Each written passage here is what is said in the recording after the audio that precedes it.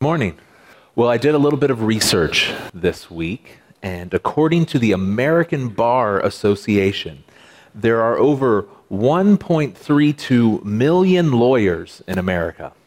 That's 1,320,000 lawyers in America, over that. And if you do the math, that works out to roughly one lawyer for every 250 people in the United States of America.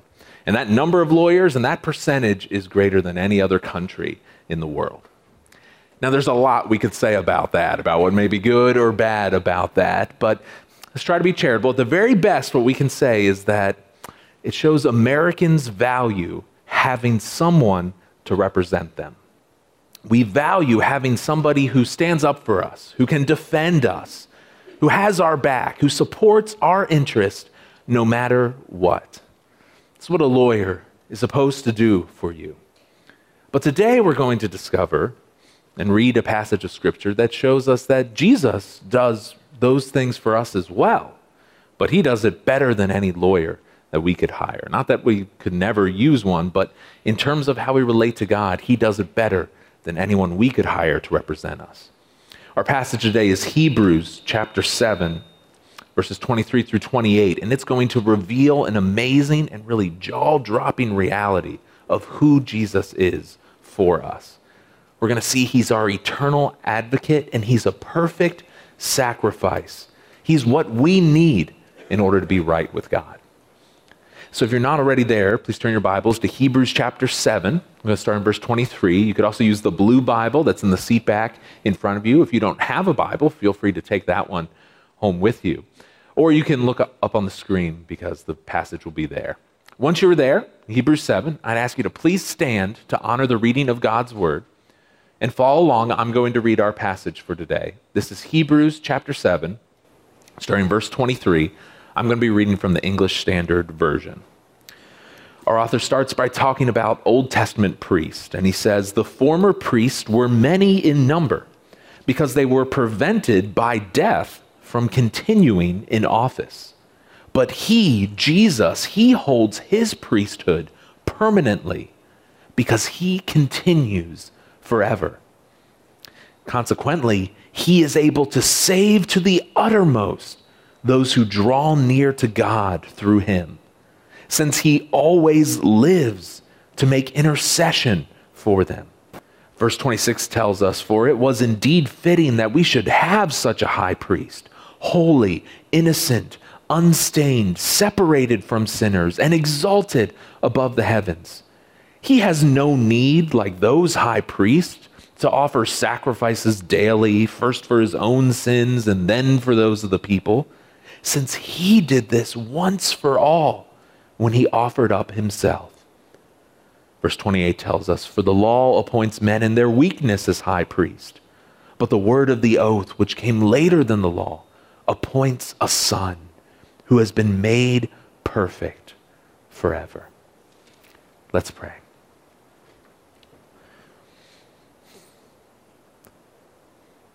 Lord, we feel our need to have someone represent us, someone stand up for us, someone have our back and defend us. Thank you that you provide that ultimate answer in your Son, Jesus Christ. As we read and look at your word today, may you reveal to us how he is our eternal advocate, the one who intercedes for us, the one who represents us. God, may we also see how he is a perfect sacrifice, that he paid what was necessary so that we could know you. May that knowledge lead us to trust him, to come to know him better, and to praise you for providing so great a salvation through Jesus Christ. It's in his name that I pray. Amen. You may be seated. Well, if you haven't been with us, we're going through the book of Hebrews. The book of Hebrews. It's a letter that's in the New Testament, the second part of the Bible. And this particular letter is written by someone we don't know who they are, but he's writing to Jewish background believers, Hebrew people who used to practice Judaism, but now they're followers of Christ. And this author is writing to them because he's concerned. He's heard that some of them, even though they're Christians now, they want to go back to Judaism. And he says, no, Jesus is better. We're actually at a part of this book where the author's doing a kind of mini sermon on one particular Old Testament verse, a prophecy that we find in the book of Psalms that our author says is actually about Jesus. He's referring to Psalm 110, verse 4. And that passage says, "The Lord has sworn and will not change his mind. You," speaking to the Messiah, to Jesus, "you are a priest forever after the order of Melchizedek." And last week, we spent all our time talking about this really obscure Old Testament character named Melchizedek. And we saw how he's a model for how Jesus is our king, our boss, our priest, our representative. And how Jesus' indestructible life, that he rose from the dead, that brought about a change that we needed in how we relate to God. And so the passage ended with verse 22, which told us that all that who Jesus is makes Jesus the guarantor of a better covenant. Jesus guarantees a better covenant, a better agreement with God for us. And by saying that, our author's challenging probably some of the people he's writing to, their beliefs, and perhaps even some of their pride. Because everyone they knew was probably part of the Hebrew people, the Jewish people. And they're like, everyone I know, everyone I love is a part of this community. And you, Jesus, and you, the author who's writing, you're saying this Jesus provides something better? A better community than the one I've known all my life? It seems like there's just a few of us, and you're saying this is better than what I had when I was with all my friends and all my family? That's a really bold statement. They are right to ask, well, how? How is faith in Jesus better than my traditional Hebrew faith? How is it better than what I had before? And our author's going to tell them it's because of who Jesus is and what he does for us. And let's look at that. Who is Jesus? Well, in our passage, our author starts by saying he is an eternal advocate. An eternal advocate. If you got a copy of the notes, the sermon notes that should have come with your bulletin around in the lobby, that's your first blank there. He is our eternal advocate. And there's two ways we can look at this. The first is he is our eternal priest. So that's the first two blanks. He's our eternal advocate and he is our eternal priest. Let's look at verses 23 and 24 again to see this. Verse 23 says, "Those former priests were many in number, because they were prevented by death from continuing in their office. But he holds his priesthood permanently because he continues forever." He's speaking to a reality. There were many, many priests in the Old Testament system. The reason was because they would die. Maybe there was an accident, a tragic accident happens and someone lost his life. Maybe someone got really mad at one of the priests and killed him. Maybe the priest just got sick, caught some infectious disease. Or maybe the priest just got really old and his body finally gave out. The point is, they keep dying and there needs to be a new one coming in. And our author's saying that actually presents you with a problem though. Because if the person you are trusting to stand between you and God keeps dying, then is he really being effective in representing you to God? It doesn't leave much basis for security. I trust this guy, he's going to stand between God and me. Uh-oh, he's dead. Well, I hope the next guy is just as good as that. Your relationship with God is always on edge. And our author says Jesus is better than that because Jesus isn't temporary. He continues to live. He is the one forever, eternal, unchangeable, permanent high priest. Jesus was born a human, but he's also the Son of God. So he lives forever and he's able to represent us because he is one of us. One scholar, George Guthrie, put it this way: to draw near to an eternal God, we need an eternal priest. If God is eternal and lasts forever, then the person who gets us to him also needs to last forever. And as sure as the sun rises and as sure as the seasons change, Jesus is our high priest, our faithful representative before God. If we know him, if we have a relationship with him, then he will continue to be that for us until long after our sun burns out. He doesn't need to be elected, and his term never expires. And he will not hand the job over to someone who may be less qualified. In our life, people come and go. Pastors of churches come, and then go. Teachers, mentors that we may have in school, they come and then they leave our life. Who's ever in charge of the government, presidents come and go. Even someone who may be close to us, a parent, a relative, a family member, they're in our life for a season and then they're not. But he remains forever. But he's not just a distant priest off doing what he needs to make us right with God. No, he's also personal. He relates to us. He is our faithful advocate. He's not just an eternal priest, but he knows us and is a faithful advocate for us. A faithful advocate. Look at verse 25 again. It says, consequently, he, Jesus, he is able to save to the uttermost those who draw near to God through him, since he always lives to make intercession for them. In many ways, this verse is unpacking something that we talked about last week. Back in verse 19, we read that in Jesus, a better hope is introduced through which we draw near to God. This is talking about how we draw near to God. That's what Christ does for us. In him, we can approach God and come to him. In fact, the only way we can come to God is through Jesus Christ. Jesus said this. He said, I am the way, the truth, and the life. No one comes to the Father except through me. That's how we can approach God. We come through faith and trust in Jesus. We believe in him. We believe in who he is, that he is God's Son. We believe that he lived a perfect life. We sang a song earlier today about we believe about who he is and what he has done. We believe that he died for our sins and he rose to new life. We believe that, and if we see that our sin, what we do against God, has separated us from him, pushed us away from God for all eternity, if we recognize I desperately need a Savior, I need someone to bring me to be right with God, then we can turn away from that sin and fully rely on him. That's what it means to draw near to God.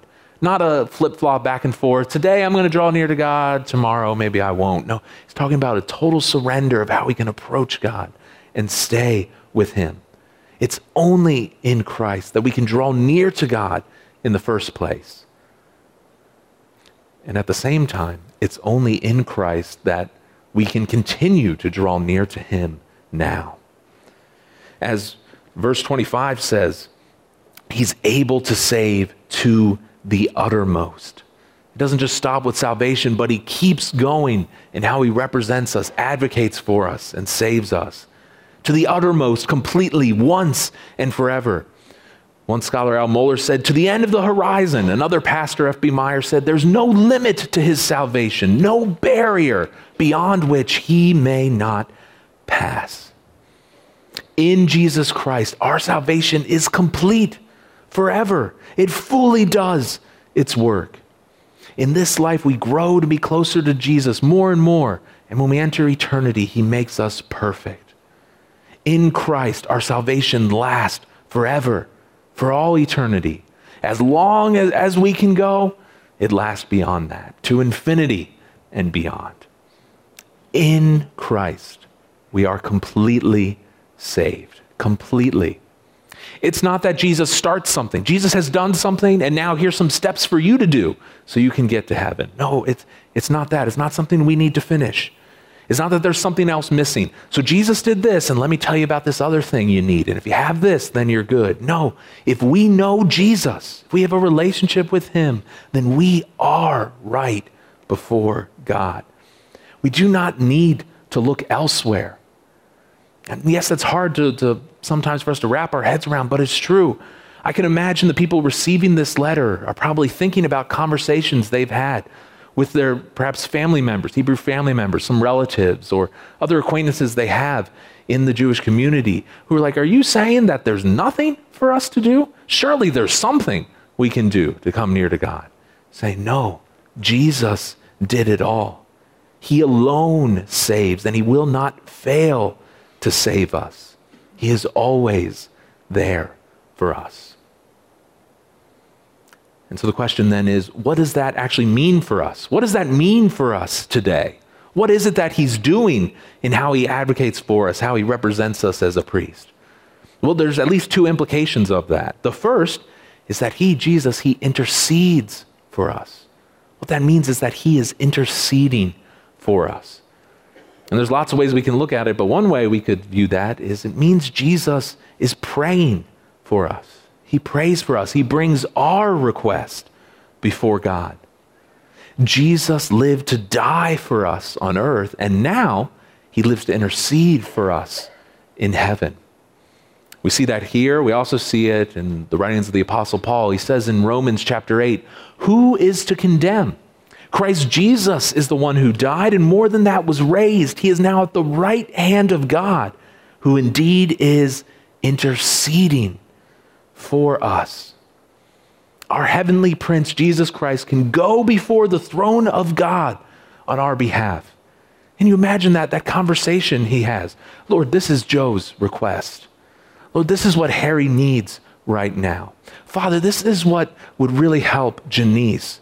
Lord, Danielle would really appreciate knowing this and having this wisdom for this situation. That is what he does for us. He goes before God on our behalf. And that gives us confidence that when we pray, our prayers will be answered. One Puritan writer, John Flavel, he put it this way about Jesus: "He is ever begging new and fresh mercies for you in heaven. He will never cease till all your wants be supplied." Now, he wrote a long time ago, wants meant something different back then than it means now. When he says that, that doesn't mean we get everything we could possibly desire. No, it means that Jesus ensures that we get what we need. So viewing wants as something we need to survive, Jesus provides that for us.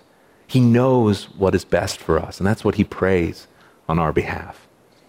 For example, he prays that we may be able to resist temptation to sin. And when temptations are there, we would resist and continue to follow him. He said that even when he was alive here on earth. He said to his disciple Peter, "Simon, Simon, behold, Satan has demanded to have you, that he might sift you like wheat, but I have prayed for you, that your faith may not fail."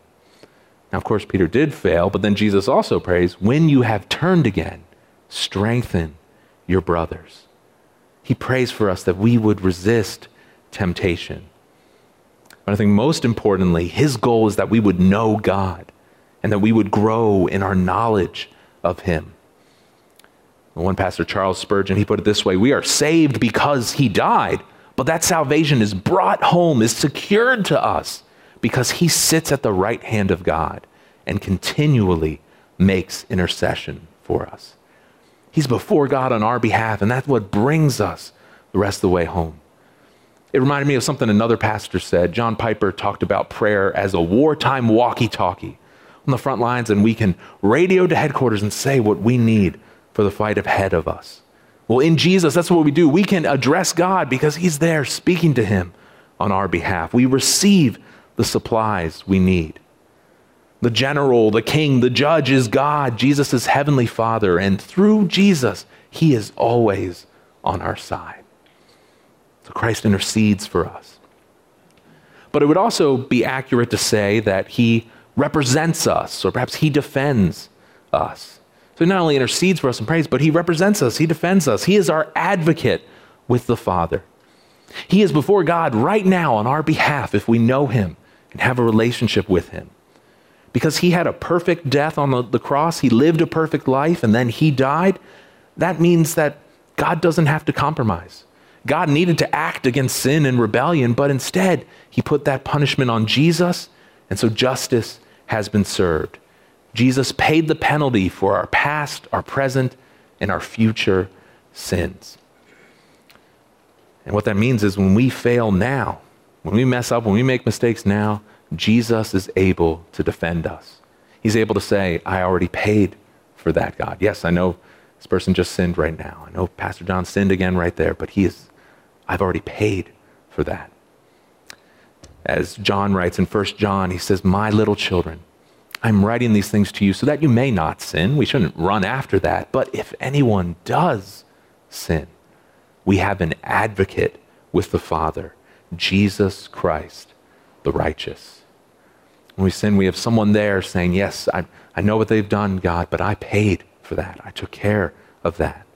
Now, when we sin, our sin should cause us to mourn, to repent, to turn away from it. We should feel grief that we've harmed our relationship with God, but it does not have to lead us to despair, because we have that advocate, the one who will plead our case for us.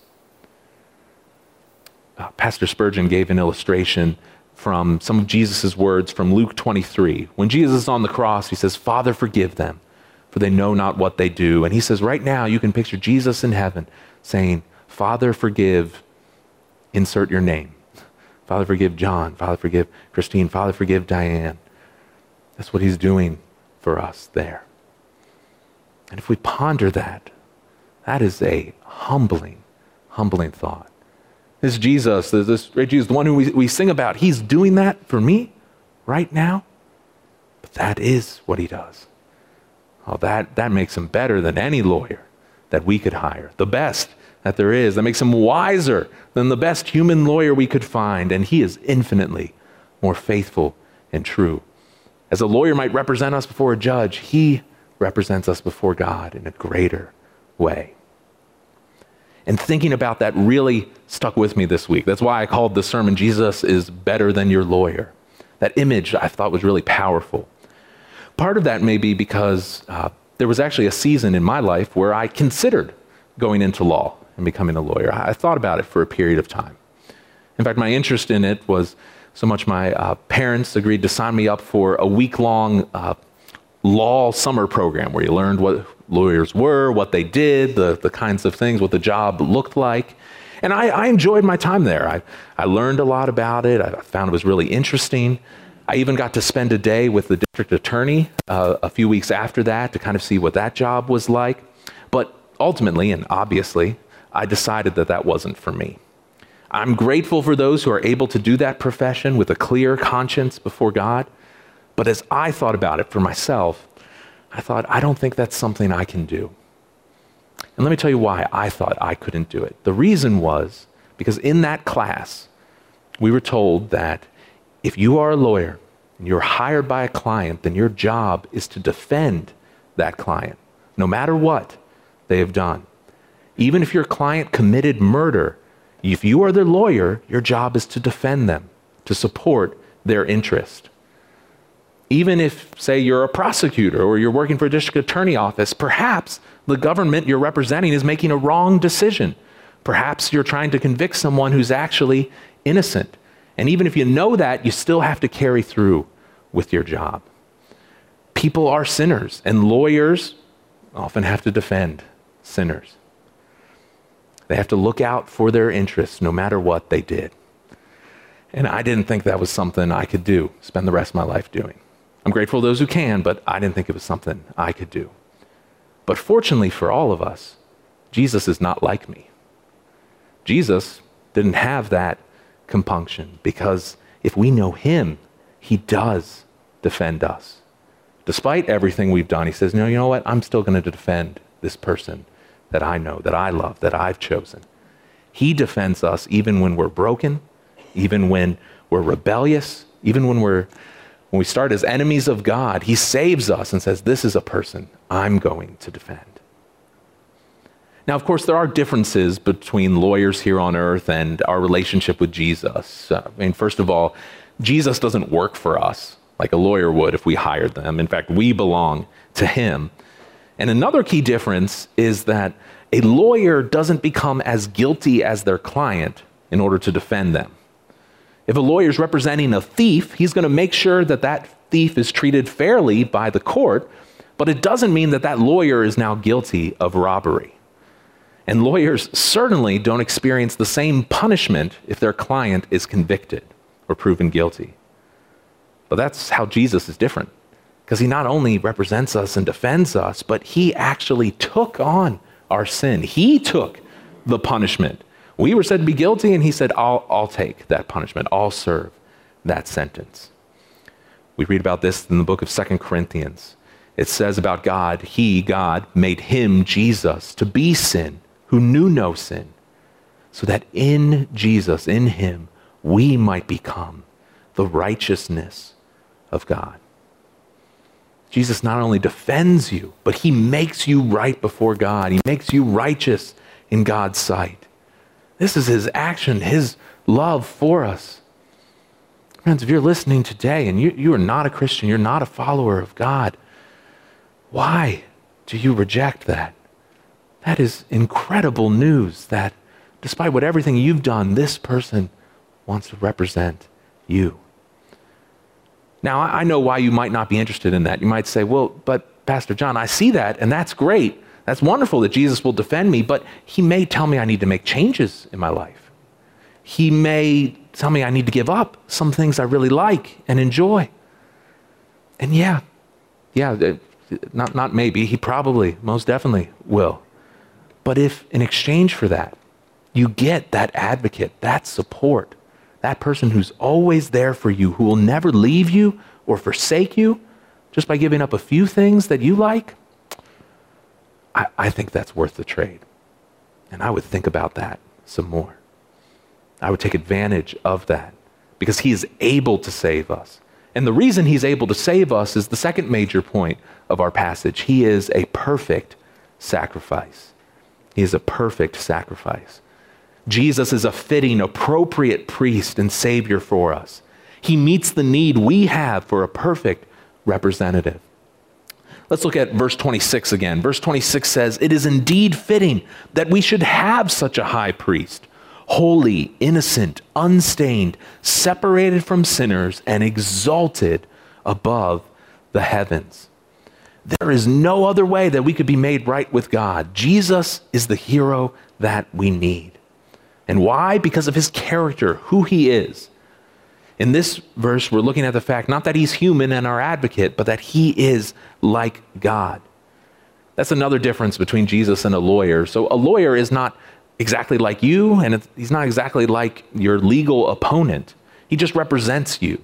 But Jesus is like us, and he is like God.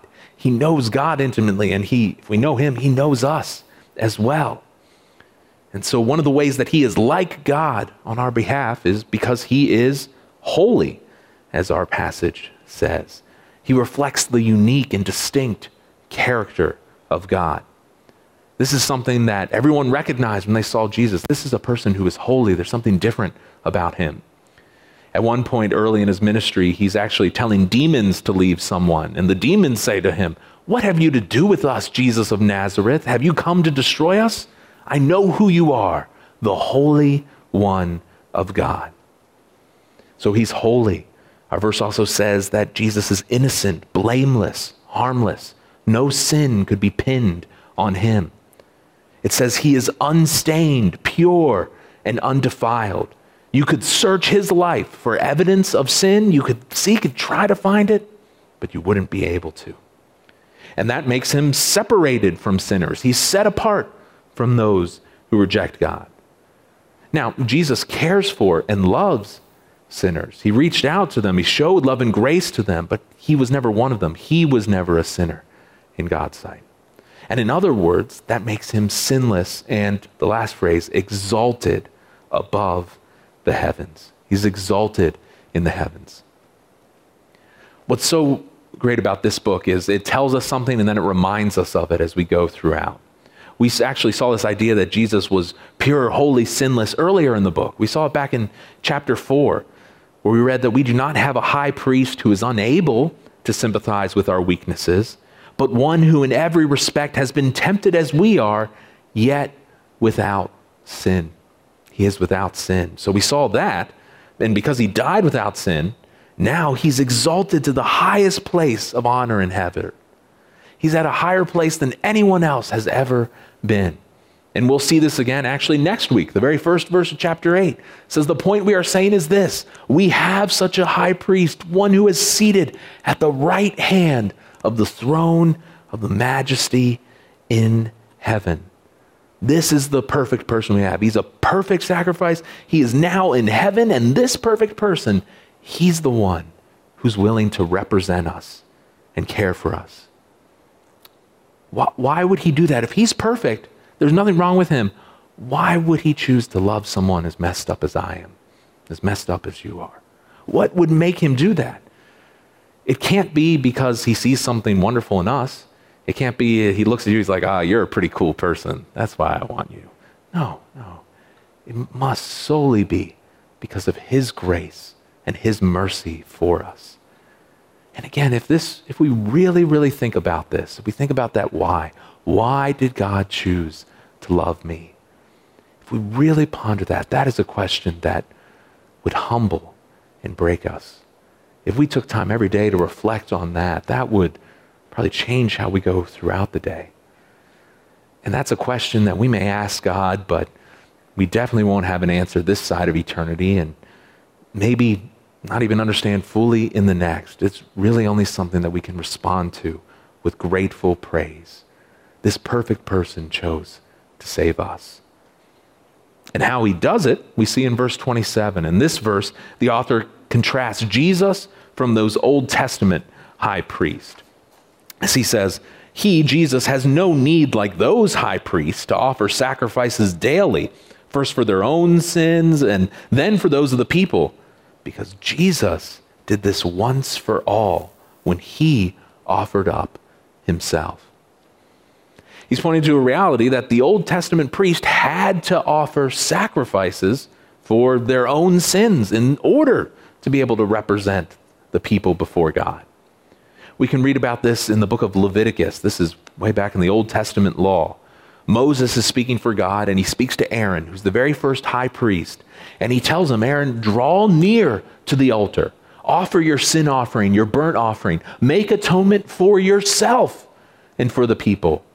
And then bring the offering of the people. Make atonement for them as the Lord has commanded. And I thought it was interesting. It's a different language. Our New Testament's Greek, Old Testament's Hebrew. But at least as it appears in English, they both have this phrase, draw near, that we've talked about as well. For them, for Hebrew people, for the Jewish faith as it worked then, the only way for them to draw near to God was for the priests to offer these sacrifices, to kill animals. Why? Well, because we are sinful. We're fallen. We chase after our own interest and desires, and that rebellion in God's sight is defiling. It's polluting. God cannot be in its presence. He rightly acts to destroy sin. So we need something to die in our place. Sin is eternally offensive to God. It must be punished forever. And for the Old Testament priests, that meant they had to offer daily sacrifices. And just picture for a moment, imagine that you are an Old Testament priest, and every single day you wake up in the morning, you go over to the altar, and you spend all day killing animals, cutting the throat of sheep and goats, ripping heads off birds. You do that all day, every day, for your entire life. Now, to me, that sounds like a horrible way to live. Why on earth would they do that? Well, they did that because they wanted the people to draw near to God. And that was the only way the people could come to God, have a relationship with him. They cared about their people. They wanted them to grow closer to God, to come to know him. And so that's why they did it. The author's saying, but let's look on the other side. Now we have Jesus. Jesus, the sinless, perfect sacrifice. He died not for himself, not for his own sins, but just for others, for ours. Jesus said when he was alive here on earth, for even the Son of Man came not to be served, but to serve, to give his life a ransom for many. And instead of daily repeated over and over again sacrifices, Christ died once for all. That's something we'll unpack a little bit more in the coming weeks, but for now the point is that he died one time, and that does not need to be repeated. He doesn't need to die again and again. He died once without sin. He is the perfect sacrifice. And that perfect is also important because when those Old Testament priests sacrificed those animals, the animals were supposed to be without spot, without blemish. When you look at them, you said, wow, that looks like a really good sheep. You weren't supposed to be able to see something that was wrong in it because it's supposed to represent we needed that perfect sacrifice. So Jesus didn't offer an animal. He offered his own perfect life, and that makes him able to save us. Soon we'll get to chapter 9, which says about Jesus that he entered once for all into the holy places, not by the means of the blood of goats and calves, but by means of his own blood, his own death. And the result of that is he has secured for us an eternal redemption, an eternal salvation. He gave his own flesh, his own blood, his own life so that we could be made right with God. And if you know him, that is what he did for you. You can embrace that truth with confidence. It can give you hope for all eternity. You can know, again, quoting the words of F.B. Meyer, that the greatness of our sin is always less than the greatness of God's grace. As Pastor F.B. Meyer said, the greatness of our sin is always less than the greatness of God's grace. Verse 28 then makes one more contrast, seeing this perfection compared to the Old Testament law, which relied on weak and sinful men. It says in verse 28, the law appoints men in their weakness as high priest, but the word of the oath, which came later than the law, appoints a son who's been made perfect forever. In the Old Testament, they needed new priests each generation because they were limited by human weakness. A priest was just a regular human person. He needed to rest. He needed to sleep. He may have got tired and sick and wasn't quite able to do as many sacrifices as he used to. But more than that, they were limited by sin. Like every other person, eventually they would die, as we all do. They were infected with the fatal weakness of sin. We read in the New Testament that the wages of sin is death. What we earn by sinning against God is death. But even still, that law laid the groundwork for God's full plan to be revealed in Jesus. Remember what this passage is. I said at the beginning, it's kind of a mini sermon on this verse, Psalm 110, verse 4. And in this passage, predicting what the Messiah, the new priest, would do, the Lord says to Jesus, you are a priest forever. That passage was written hundreds of years after they started offering these animal sacrifices, but it was still hundreds of years before Christ. Christ is able to do that because he lived a perfect, complete, mature life. He is a perfect sacrifice. There was no animal sacrifice. There is no priest. There's no other person that can bridge the gap between God and us. Only Jesus. As Paul would write, that means we should walk in love as Christ loved us, as he gave himself up for us, a fragrant offering and sacrifice to God. He is our sacrifice. He is the one we can believe in. So if we put this all together, what does that make Jesus? It makes him our eternal perfect priest because he was our perfect sacrifice. That's something that happened in the past. And in the present, he's currently interceding for us, representing us before God. I liked how one scholar, Charles Hodge, put it, the human and divine meet. They are ever united and ever active in the person of Jesus Christ. In his divine nature, he was perfect sacrifice. And now he relates to us as a human. He represents us to God. Both are together. You cannot tear them apart in Jesus Christ. And you will never find another lawyer who will do that for you, who will die for you and represent you before God, then even after that death. So let me ask you, do you know that perfect sacrifice? Do you know this one who died for you? Are you familiar with him? Do you have a relationship with him? Does he represent you? Remember, the way he's like a lawyer is that no matter what we've done, no matter how far you've gone away, there is a way for him to represent you. If you come to him, if you turn away from sin, believe, trust in what he has done, then you can know him and he will defend you.